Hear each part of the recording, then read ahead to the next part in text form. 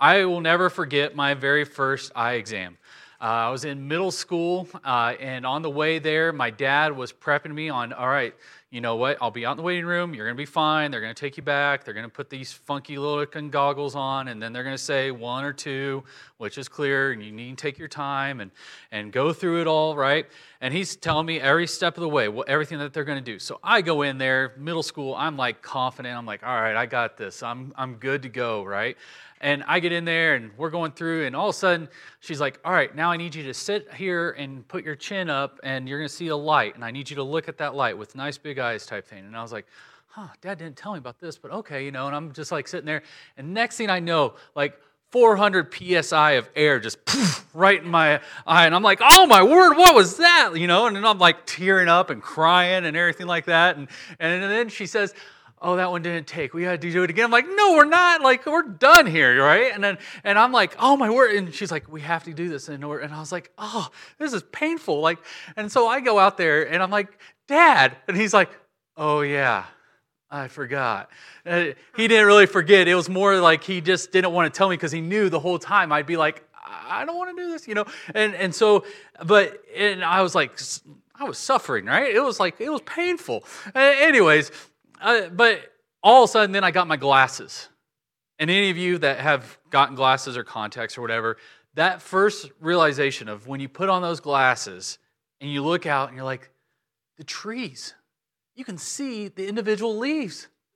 It's like one of those things. It's just like, I thought it was like all my little coloring pictures of you just, make a big green blob. I thought that's what trees looked like. And I can actually see the individual leaves. And it brought everything into focus. And sometimes that's what happens. You can become blind and not realize it. I didn't realize how blind I really was. And we can lose our focus.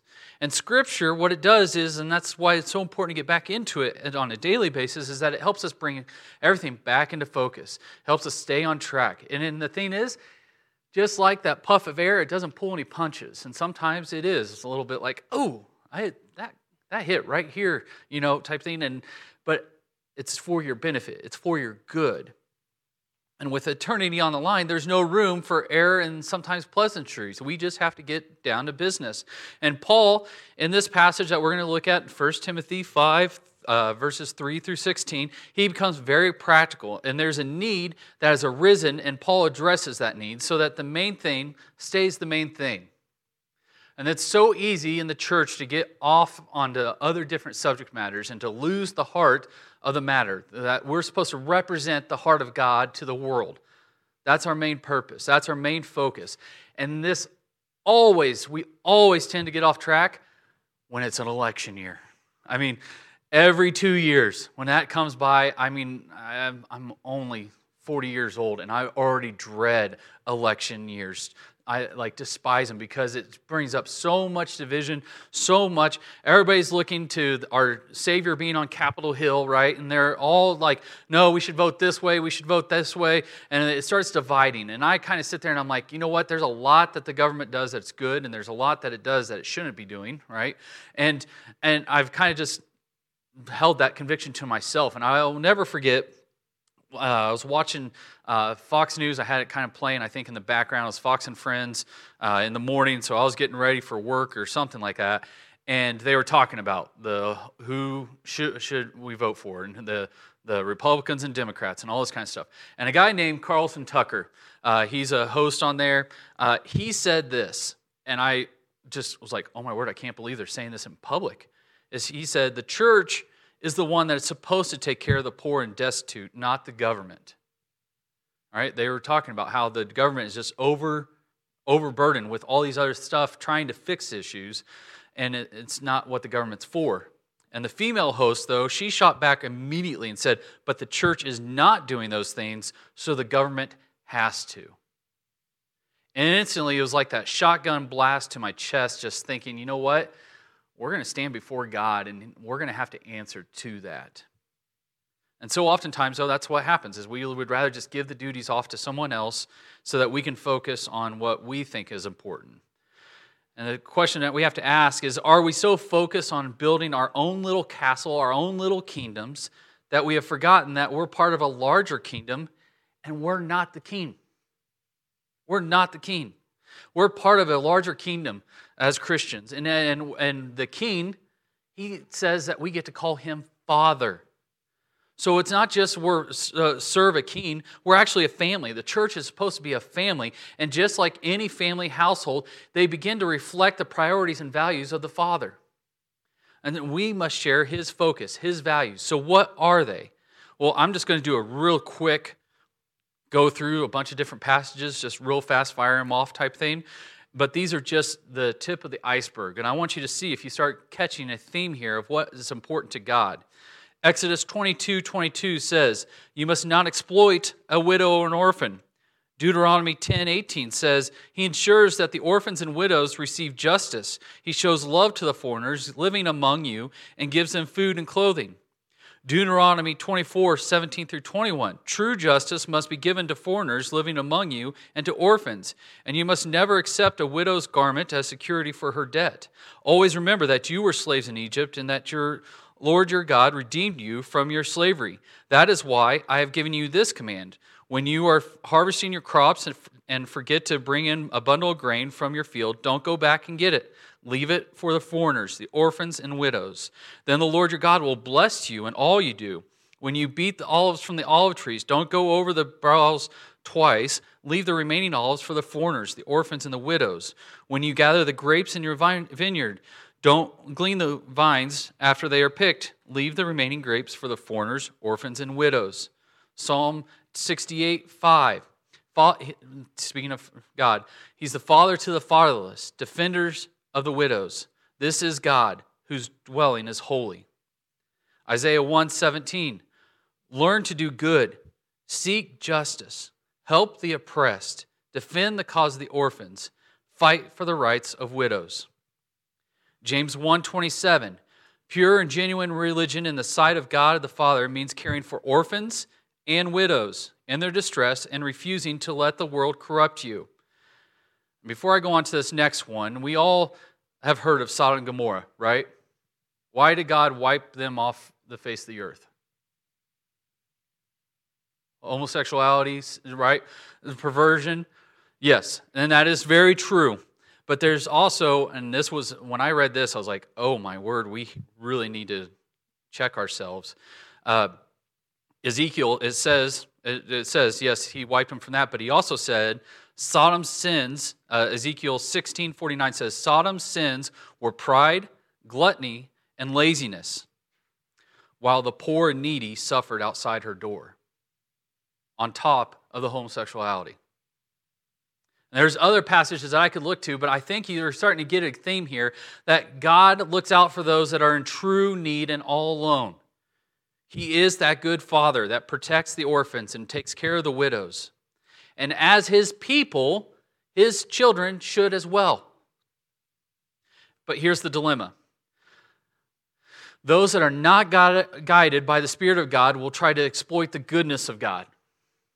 All right, I grew up in the church. My dad was the minister, and there were so many times that people would come in off the street. Hey, here's a church. We need a handout, right? And so they would go in and they'd plead this case of whatever, and hey, can you just give us some money? Can you just give us some money? And when Dad was like, whoa, I can take you down and we can fill up your car for. No. Just give me money. That's all we really need is just give us money. And here's the thing: is we have a duty as Christians to be a good steward of all things, because all things are given to us from God. It's on loan from God. And all he asks for is really 10% back. And then we get the other 90% to kind of steward. That's a good deal, right? So here's the thing: is being a good steward, just to say, you know what, we need to be charitable to all, is not necessarily good stewardship. Now, what we'll see here in Paul says is that charitable to all in true need is what we should be striving for. We must always use discernment. Jesus said to be discerning as shrewd as a serpent, right? We should use discernment and help those that are truly in need. And so many, though, have gone the other way of just saying, you know what, we just need to be charitable all. And so they've just completely jumped on board the whole social justice train on the tracks of critical theory and driven by wokeism. not realizing that it's heading off a cliff. Because social justice to the world is anything but just when you really start realizing it. They use the words like redistribution of the wealth, which is just government terminology for stealing. And the basis for what is just to them is, in their own eyes, it's biased and it's partial. Thomas Sowell, if you ever get to read some of his stuff, amazing guy. Envy was once considered to be one of the 7 deadly sins before it became one of the most admired virtues under its new name, social justice. He also said, I love this quote about activism. Activism is a way for using people to feel important, even if the consequences of their activism are counterproductive for those they claim to be helping and damaging to the fabric of society as a whole. He's kind of getting to this whole point that biblical justice should be justice for all, that every person be treated according to the same standards and with the same respect, regardless of class, race, ethnicity, nationality, gender, or any other social category. And this is the battle that we find ourselves in, with needing to hold true to God's heart, to helping others in true need, and not just giving a free handout. Timothy, a young minister in Ephesus, he finds a mess within the church he's ministering. Paul, his mentor, writes to help him kind of figure out, all right, this is how we set it all straight. And those that are listening, because Timothy would have been reading this letter out loud to everyone, they're all hearing it as well. And Paul brings everything into focus, all right? And you're going to see that he's pretty harsh in some ways. And he brings order, though, to the chaos. We need to... And remember, the cultural context before we start reading all this is that there is the big religion of Artemis, the goddess of Artemis, and it was a very strong, independent, feminist movement that was coming out of that, right? But a genuine need has truly arisen, and to care for the widows. And this was the social justice need of their day. And just like in our day, there's going to be some that try to take advantage of that. And from this, though, we're going to learn some principles, because here's the thing you need to realize is that you soon will be the leaders of the church, and so you need to have a good understanding of what we do here. All right?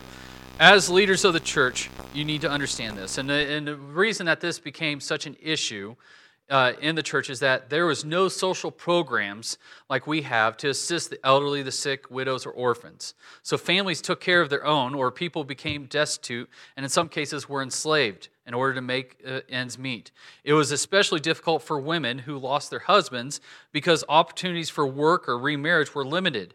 So we see this in Acts 6 in the early part of the church, that they took care of the widows as a very practical part of putting into practice the gospel.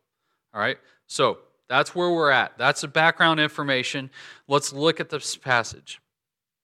1 Timothy 5, 3 through 16. I'm just going to read it all, and then we'll just hit the high points. Take care of any widow who has no one else to take care for her.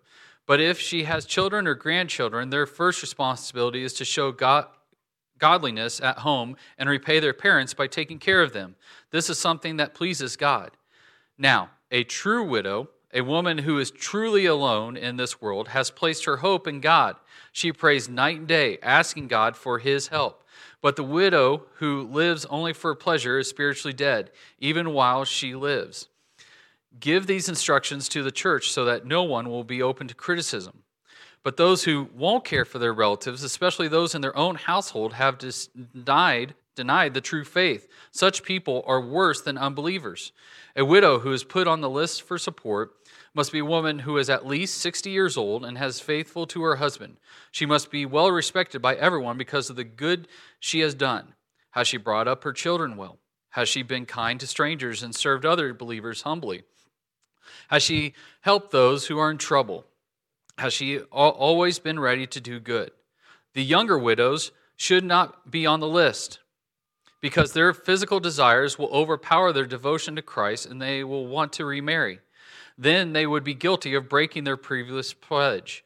And if they are on the list, they will learn to be lazy and will spend their time gossiping from house to house, meddling in other people's business and talking about things they shouldn't.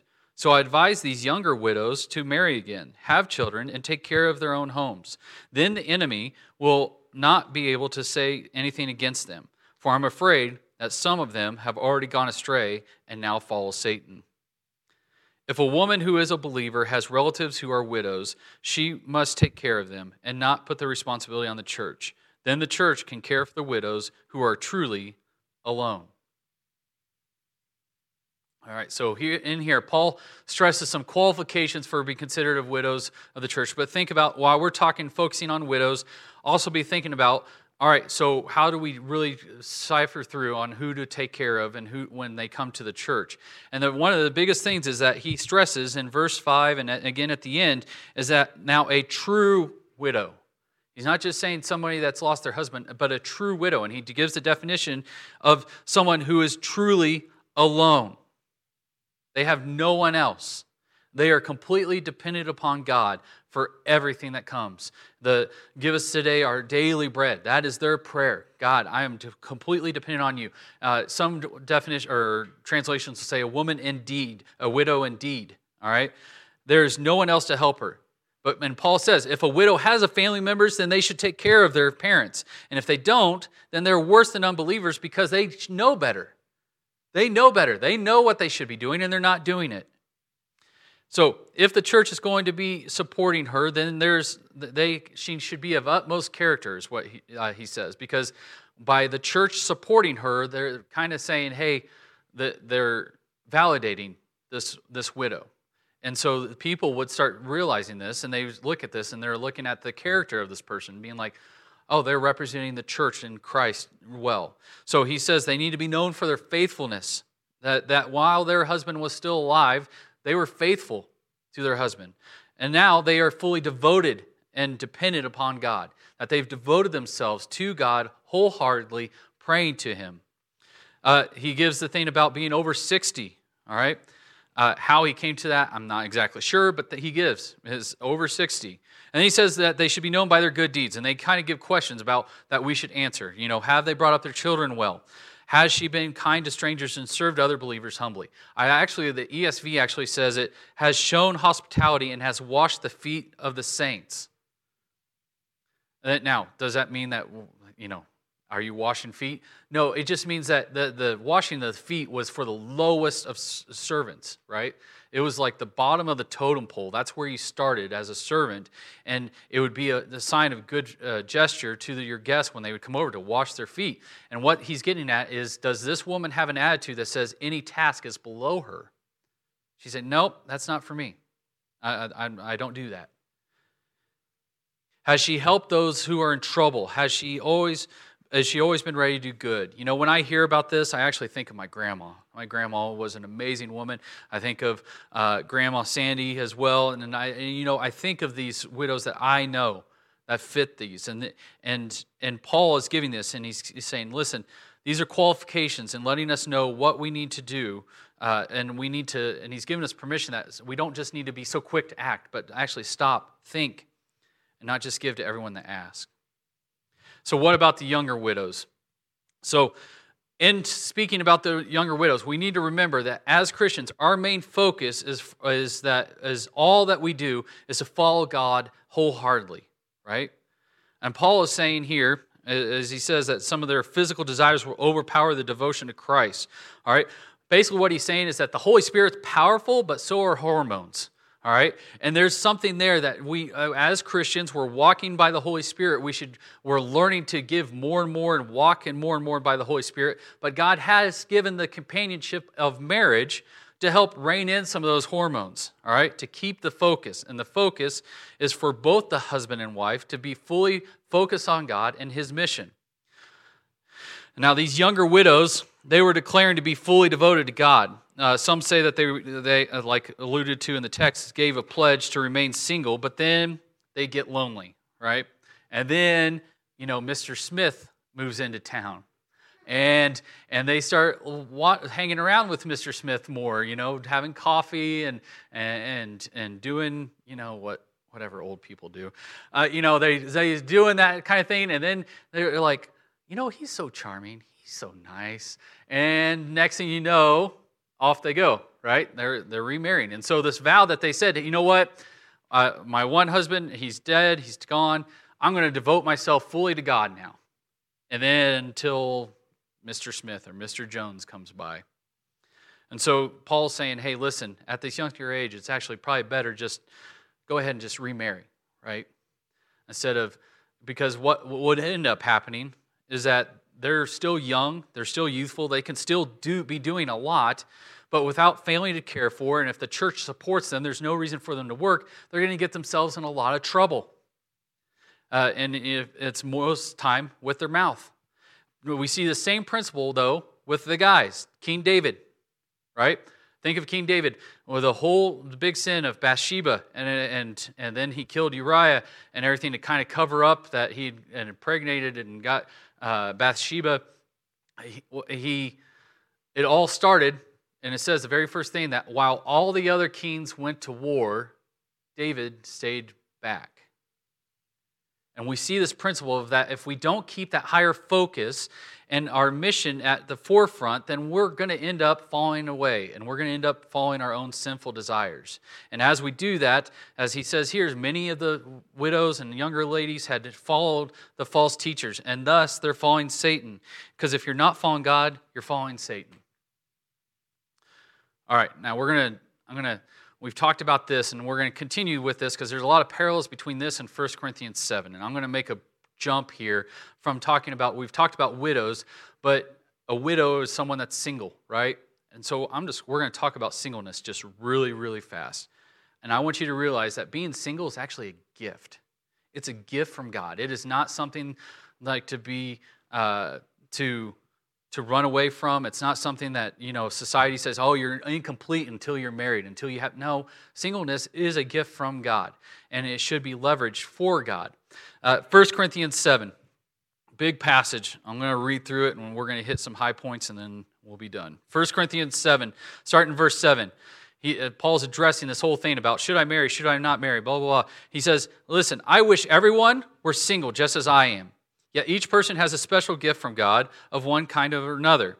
So I say to those who aren't married and to widows, it's better to stay unmarried, just as I am.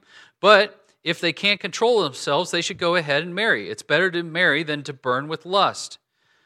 And jumping down to verse 25. Now, regarding your question about the young women who are not yet married, I do not have a command from the Lord for them, but the Lord in His mercy has given me wisdom that can be trusted, and I will share it with you. Because of the present crisis, I think it is best to remain as you are. If you are a wife, do not seek to end the marriage. If you do not have a wife, do not seek to get married. But if you do get married, it is not a sin. Whew.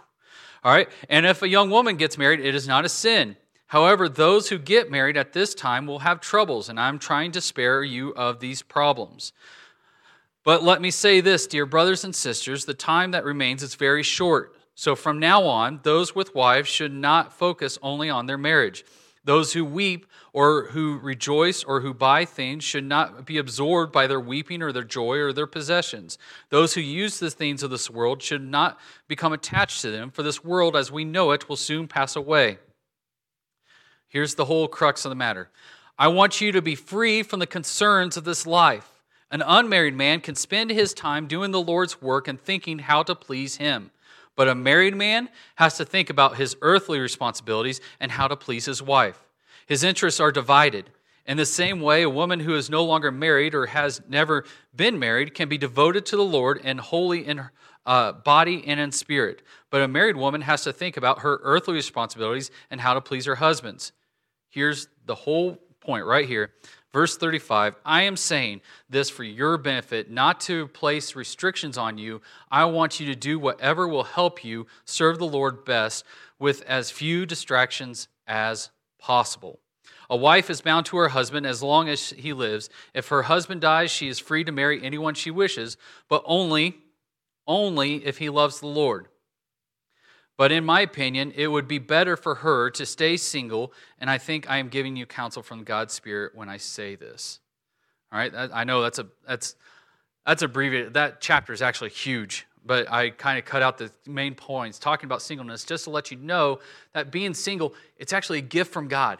and it should be embraced by God. And so many times we focus more on, I got to find the right spouse. I got to find the right spouse. Blah, blah, blah. And what we need to focus on is God and His mission. And we're just going to get really practical here. All right, just consider this a dad to child moment. Is those that have followed this advice that I'm about to give you, it's worked out very well. So oftentimes we try to focus on trying to find that right spouse, right? And so we cater to fit that person. We think we found the right person, so we start recognizing, okay, they dress a certain way. So we start dressing somewhat similar to them, and to draw attention, oh, they're into this thing. So we start getting into those kind of hobbies, and then and we start recognizing what they laugh at, the movies that they watch, and we start catering to that type thing. I want you to picture you're kind of running a trail, all right? And you on this trail, you're in this park, and there's all these trails going all over the way. There's some that go up, there's some that go down, and all this kind of stuff. And everybody's running this trail. And what we need to be doing is we need to just focus on the trail that God has set upon us, and that we're the trail that He has said, hey, this is your path. And we run that wholeheartedly. All right, we are focused on that. We're focused on God. We're focused on what He wants us to do, and then as we're going at that pace, at this pace that His Spirit is leading us and everything like that, all of a sudden there's going to become this day when you realize that somebody else's path has kind of merged onto yours, and you look beside you and, look at that. They're going down the same path, and we're going at the same pace. We're equally yoked, is what the Bible says. We're equally with each other and following God, and they're not just a new Christian, and we're at the same pace, right? And then that's when you know that God has brought the right person in your life. But it starts with focusing on God's kingdom, and He will bring the right person at the right time that will enable you to do more for His kingdom together than apart. That's the whole point of what Paul's saying here is listen, the whole point is to focus on the kingdom and advancement of the kingdom. And if you're going to get involved and married with someone, then it should help multiply your efforts. The right one should multiply your work for the kingdom, not divide it. And church, God's people, we can't lose this focus. We have to keep the main thing the main thing. We have to keep the heart of God the main thing. And what is it all about? It's all about Jesus and making sure that everyone knows Him. And how we treat each other, especially those in our own house, in our own church, will impact our witness to others. And so we have to keep the heart of God, and what breaks His heart should break ours. And the more time that we're spending with Him, we're going to get more in line with that. And it's not going to sit well with us to see the mistreatment of widows and orphans, especially those in our midst. And as people look on, they're going to start noticing. And they don't really care what we have to say until they know that we care. And sometimes them watching us and seeing how we treat one another and how we care for one another is the biggest testimony and the biggest sermon that they'll ever hear. But right now, what I know there's so much in your dreams and future and all that kind of thing. But if I can implore you right now, at your age, leverage everything you have for God's kingdom, for Him, for letting others know Him. Leverage everything, just saying, you know what? I'm not going to worry about what spouse and everything like that anymore. I'm going to focus on God. And God, I'm going to follow You wholeheartedly. You are going to be my number one, my ride or die, right? And I can guarantee you this, that you will not be disappointed when you stand before Him and you see Him in all of His glory, all of His power. You will recognize that you made the best decision.